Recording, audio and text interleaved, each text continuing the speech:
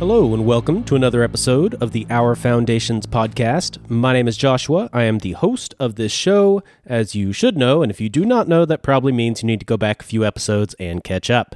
Ideally at episode 1 of season 1, but at least at the beginning of this season, season 5. This episode today will be focused on the commentary related to the beginning of the Temptations of Christ. And so as a review, I have gone through a lot of the Old Testament examples related to the theology of obedience, that we are to obey God above all else, but also submit to the earthly authorities. But we live in a world where there's a big contradiction between the two, so how do we parse that out? How then do we live? What is the relationship between the Christian and the state? These types of questions. And so now that we've covered all of that, I introduced this next part of the season, the majority of the season, is what it'll end up being, and did that last episode. So this episode, we will go ahead and dig in. I'll start by reading the overall section that we will be drawing from. This is the Temptations of Christ that comes from Matthew chapter 4, verses 1 through 11. And again, this is the complete Jewish Bible version. Then the Spirit led Yeshua up into the wilderness to be tempted by the adversary. After Yeshua had fasted for 40 days and nights, he was hungry. The tempter came and said to him, "If you are the Son of God, order these stones to become bread." But he answered, "The Tanakh says, man does not live on bread alone, but on every word that comes from the mouth of Adonai." Then the adversary took him to the holy city and set him on the highest point of the temple. "If you are the Son of God," he said, "jump, for the Tanakh says, he will order his angels to be responsible for you. They will support you with their hands so that you will not hurt your feet on the stones." Yeshua replied to him, "But it also says, do not put Adonai your God to the test." Once more, the adversary took him up to the summit of a very high mountain, showed him all the kingdoms of the world and all their glory, and said to him, "All this I will give you, if you will bow down and worship me." "Away with you, Satan," Yeshua said, "for the Tanakh says, worship Adonai your God and serve only him." Then the adversary let him alone, and angels came and took care of him. So I'll start off with a little bit of an overview here, looking at that whole section of Scripture, then we'll get into the specific temptations. So Satan's main tactics are not to question Yeshua's position as the Son of God, but rather to ask for proof, to question the interpretation of the role, and to question God's boundaries around the associated properties. In doing so, he mainly insinuates not that Yeshua isn't the Son, but that there is no value in being the Son due to the lack of being able to use any of the obvious benefits for himself, or choose for himself how to reach God's intended ends. Again, it's not necessarily arguing that God intends for Yeshua to rule the earth. Satan would agree with that. He is just changing how Yeshua should get to that end. Now, often our earthly citizenship is viewed in similar terms. It is typically not a question of whether or not the Christian is the citizen of a state, but rather, how do we prove we are godly citizens? What is the interpretation of the role of citizen? And what are the boundaries of this role? The logical conclusion can often be framed in the following false dichotomy, with the main inflection on the latter. Either we shouldn't be citizens of a state at all and should separate into independent communities, or usually the emphasis is on this, there is no value in being a citizen and a Christian unless we use this citizenship as a way to insert God's principles into the state apparatus, or as a defense measure against unbiblical practices. So those are usually the two ways that's interpreted. Either you completely get out of the state and form separate communities that are independent, or you use the state and become involved with it in a way that furthers God's principles. Just as Yeshua uses Scripture to assert that he is both the Son and voluntarily limited in how he should use his abilities, we use Scripture to show that we are both citizens of the kingdom of man And we voluntarily limit how we use the associated influence we have through this role. Those who would use Scripture to assert that we abandon the role of earthly citizen, or that we use our earthly citizenship to further God's kingdom through man's politics, force, or coercion, are mistakenly corrupting the word through questioning the interpretation of roles God has given us. As has been laid out extensively already, I will continue to reinforce that God's principles and the state are two opposite ways of handling societal structure and participation. It is a corruption of Scripture to use it to justify the state as a godly institution, or as a potential way to further godly goals. Adam and the nation of Israel were tempted in similar ways. The pitch to Adam was, God created you in his image as the highest order of creation on earth. However, you don't have full knowledge and full freedom. If you really are like God in his image, as he says you are, do this one thing to receive what you deserve now, and by this means you will more fully be like God. So, sounds like a legitimate argument. To Israel, the argument was, you are God's chosen people, promised to rule over the land and one day all peoples. However, this isn't the current reality.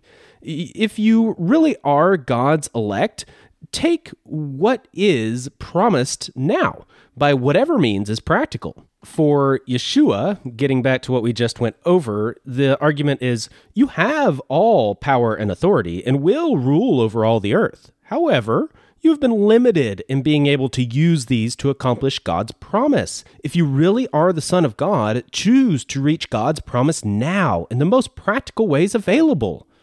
Again, fairly convincing. We are always tempted to use our human wisdom and practical means to accomplish our goals, and God's goals even. However, we must have faith in God's plans and use his principles, even if that means giving up on opportunities to force God's promises into being. The means does not justify the ends if the means go against God's principles.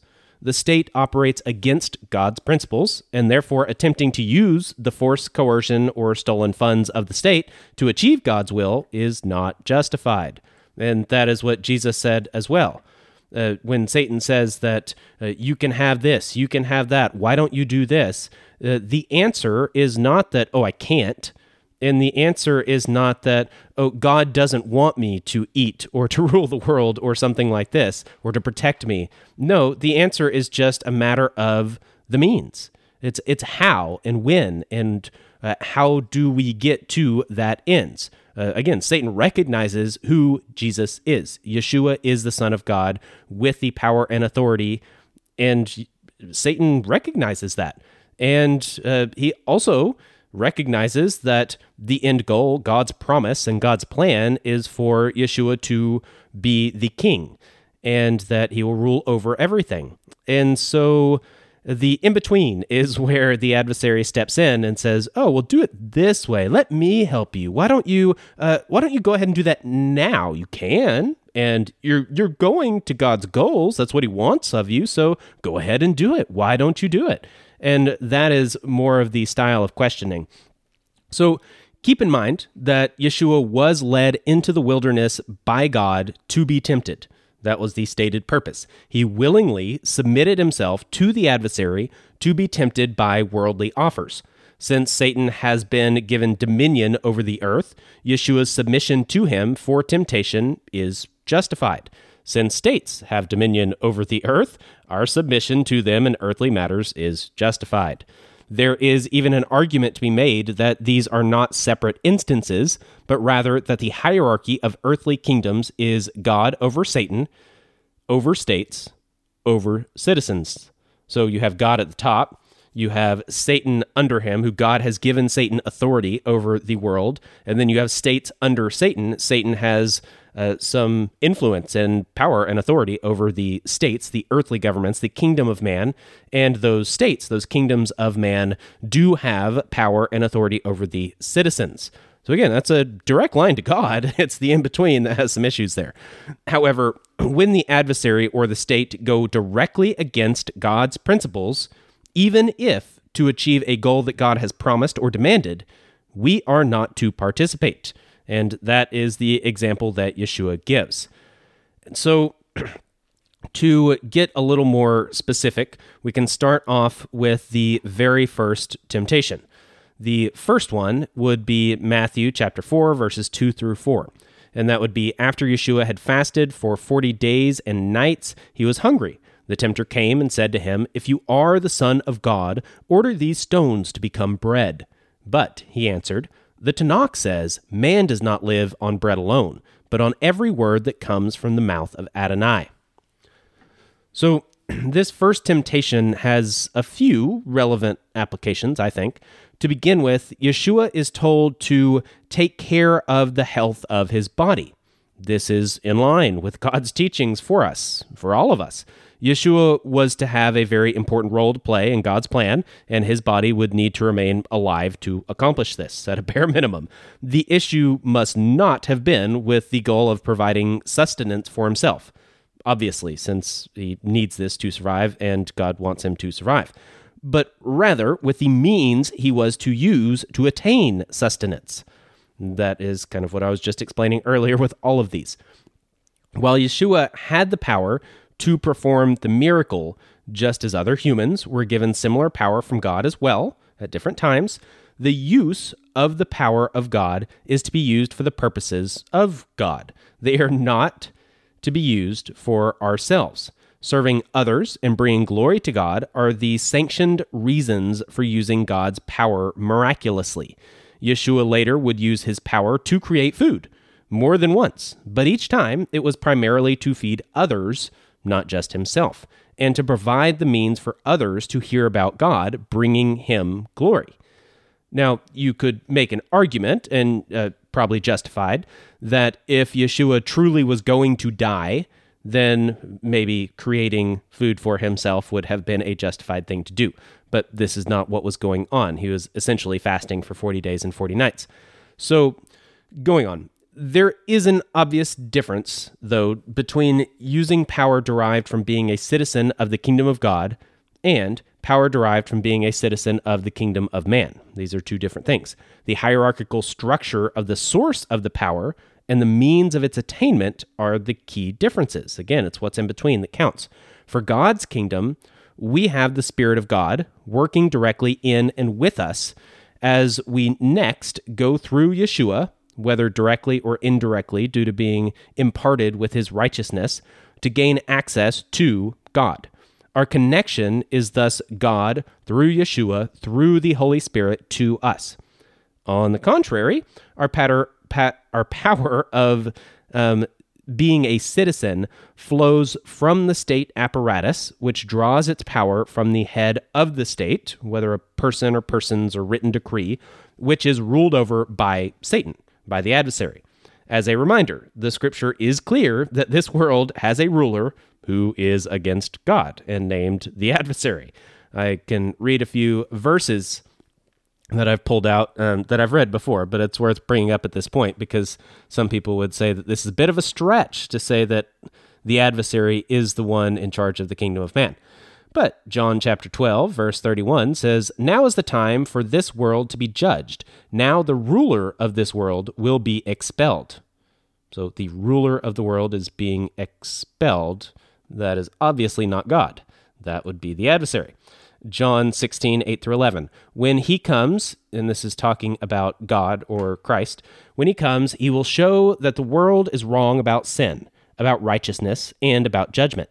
About sin, in that people don't put their trust in me. About righteousness, in that I am going to the Father, and you will no longer see me. About judgment, in that the ruler of this world has been judged. Again, the ruler of this world being judged, and that's obviously not him talking about himself. Ephesians 2, 1 through 2. "And you were dead in the trespasses and sins in which you once walked, following the course of this world, following the prince of the power of the air, the spirit that is now at work in the sons of disobedience." So, following the course of this world is indicated to be following the power of the prince of the air, which is defined as the spirit that is now at work in the sons of disobedience. So, although we'd have to draw more into this to fully back up this conclusion, I would say that this is saying that the kingdom of man, which is including all of the sons of disobedience, is ruled by a spirit. That would be the prince of the power of the air. And if you're following the course of this world, you're following with the kingdom of man versus the kingdom of God, then you're following the prince. You're following the one who is in charge of that kingdom. And again, you'd have to get into a little more to fully flesh that out, but that's the basis. Then again in Ephesians, this time chapter 6, verses 10 through 12, finally, grow powerful in union with the Lord, in union with his mighty strength. Use all the armor and weaponry that God provides so that you will be able to stand against the deceptive tactics of the adversary. For we are not struggling against human beings, but against the rulers, authorities, and cosmic powers governing this darkness, against the spiritual forces of evil in the heavenly realm. So we are struggling against not just human beings, but the rulers, authorities, and cosmic powers governing this darkness. And so that would be those that are in charge of the world. And this is plural, rulers, authorities, and cosmic powers. So you could say that you have the spiritual realm as well as the earthly realm, the state apparatus, and all of these things, the various rulers, authorities, and the cosmic powers as well. These are all plural. And then it gets a little more specific, the spiritual forces of evil in the heavenly realm. And even though the spiritual forces of evil is plural as well, we know who is in charge of these spiritual forces. That is a spiritual being as well, and that is the adversary, who is named in the previous verse, so that you will be able to stand against the deceptive tactics of the adversary. And then it explains, because we know this is not just a physical battle, but we are battling against all of the rulers, authorities, cosmic powers, those that are governing this darkness, these spiritual forces of evil from the heavenly realm. It gets pretty specific there. So Scripture is also clear that setting up earthly rulership of men over men is a rejection of himself, and that in the end, these rulerships are the enemies of Christ and his kingdom, to be eventually eliminated by God. So it's very clear that they are against God. Having an earthly ruler ruling over other men is not the way God designed it, and that in the end, these governments, these nations, these powers will be overthrown and destroyed, and they are enemies of God. They're not just a part of the kingdom of God. They can be, they can't be, maybe so, maybe not. No, they are totally separate, and they are his enemies, very clearly. And to back that up, we've got 1 Samuel 8, verses 4 through 8. Then all the elders of Israel gathered together and came to Samuel at Ramah and said to him, Behold, you are old, and your sons do not walk in your ways. Now appoint for us a king to judge us, like all the other nations. But the thing displeased Samuel when they said, Give us a king to judge us. And Samuel prayed to the Lord. And the Lord said to Samuel, Obey the voice of the people in all that they say to you, for they have not rejected you, but they have rejected me from being king over them, according to all the deeds that they have done from the day I brought them up out of Egypt, even to this day, forsaking me and serving other gods, so they are also doing to you. So that's my point there, is that setting up a king to rule over a people group is defined by God as a rejection of himself. They have rejected me from being king over them. So even if you want to narrow that down to God's people, and you want to say maybe that's the church or the kingdom of God or the nation of Israel in this example, it's still, you want a king? Well, that's rejecting God just inherently. That's the way God sees it. The next part is about more end times. That's kind of the beginning, and then this is the end. 1 Corinthians 15, 22 through 25. For just as in connection with Adam all die, so in connection with the Messiah all will be made alive, but each in his own order. The Messiah is the firstfruits, then those who belong to the Messiah at the time of his coming, then the culmination when he hands over the kingdom to God the Father, after having put an end to every rulership, yes, to every authority and power, for he has to rule until he puts all his enemies under his feet.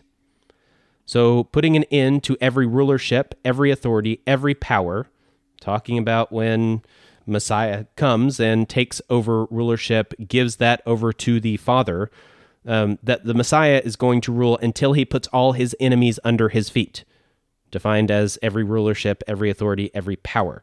They are defined as his enemies. He is going to take over, and that would be any earthly government that exists, the entirety of the kingdom of man. And then he will hand over the kingdom to God the Father.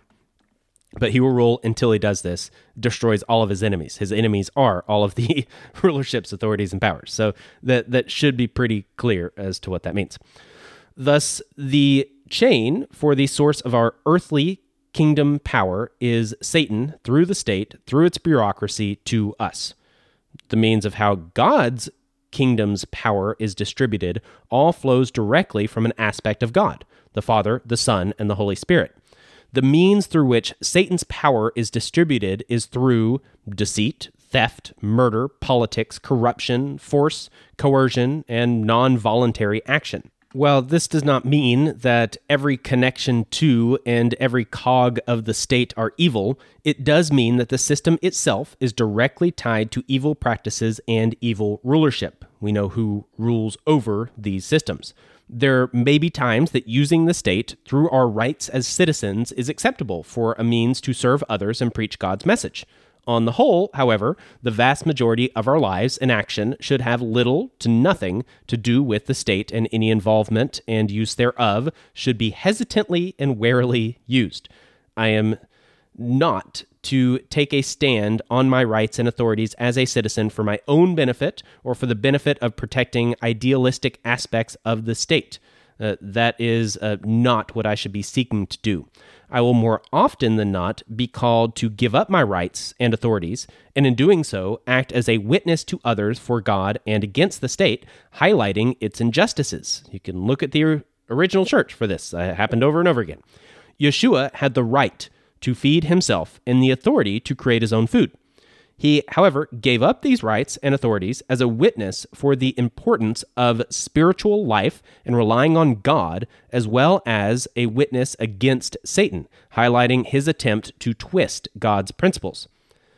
The state follows Satan's proposal, and although it has no resources itself, it focuses on sustaining itself. It uses its power to confiscate and allocate resources as it wills so that it remains in perpetual existence and its members have their needs and desires satisfied.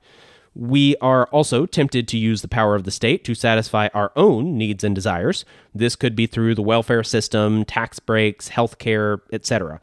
We look to create what we, quote, need, usually that's truly what we want, through the power of the state. In reality, we are using the third party of the state to take from others and give to us.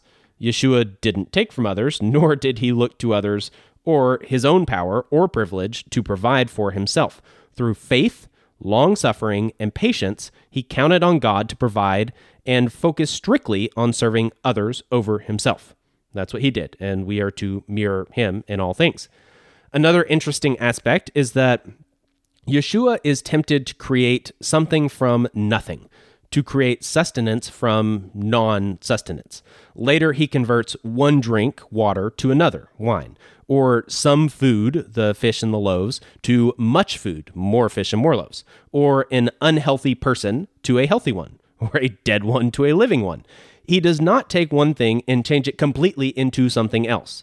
This is in contrast to how the state operates. It creates authority from non-authority, value from non-value. No government derives its authority from a faithful manifestation of God's direct establishment, nor does any state hold its authority through full voluntary acceptance. Therefore, though states have full authority, it is created by themselves from nothing, from the perspective of God's principles at least. Fiat money is a similar example. The money, digital or paper, has no value itself, nor is it fully backed by something of true value. It derives its value from nothing but the authority of the state. There are similar arguments to be made against genetic modification, gain-of-function research, and other modern scientific pursuits where one thing is altered and changed into something else, not into another version of what it is. Although not applicable in this context, these pursuits also contradict the principles against illicit mixtures as stated in Old Testament law, and that is a totally different study. There is an obvious difference between Yeshua's right to change nature and matter and the state's rights.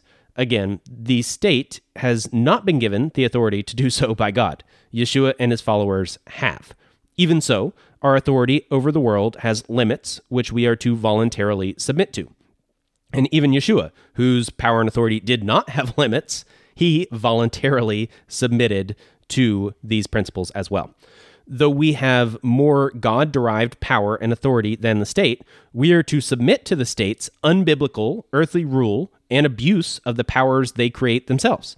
Yeshua does the same. He submits to earthly authorities, though he has more authority, truly, than they do. Although they create charges against him from nothing, he does not use his power for his own benefit and safety.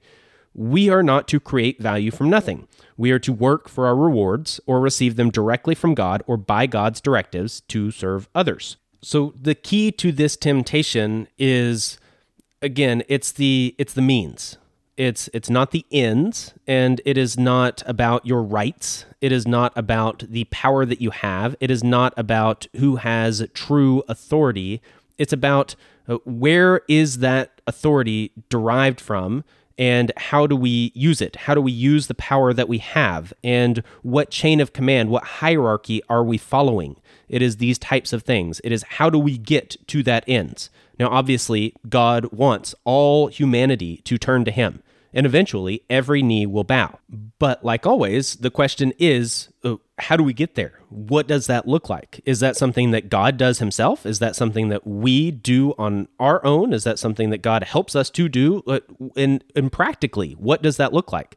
And while I cannot answer all of those questions completely, what I can do is say that whatever role we have to play in accomplishing God's roles will be in line with God's principles. We are not going to be using things that God says not to use, or that God calls his enemy, or that God says we should not turn to and we should not establish. We should not set this up. Do not put a king to rule over you as a people group. You shouldn't do that. And all rulerships and authorities are his enemies and will be destroyed. And there is a ruler over this world, over this earth. There is a spiritual entity that rules over the authorities, the rulers, and the powers of this earth. So it's pretty clear that as a Christian, I should not be using the means of the state to accomplish the goals of God. There are many other ways that I can do that. And that is something we can look to the original church for examples of. They did have a lot of opportunity to use more political means. They were in Rome. It's not that they had no power or influence whatsoever. Now, they probably did not have the same amount of power and influence as I do in America in the modern times. Maybe it's kind of arguable, but at least the perceived amount of power that an American citizen has is probably more than the way we perceive the amount of power that the Christians had in Rome.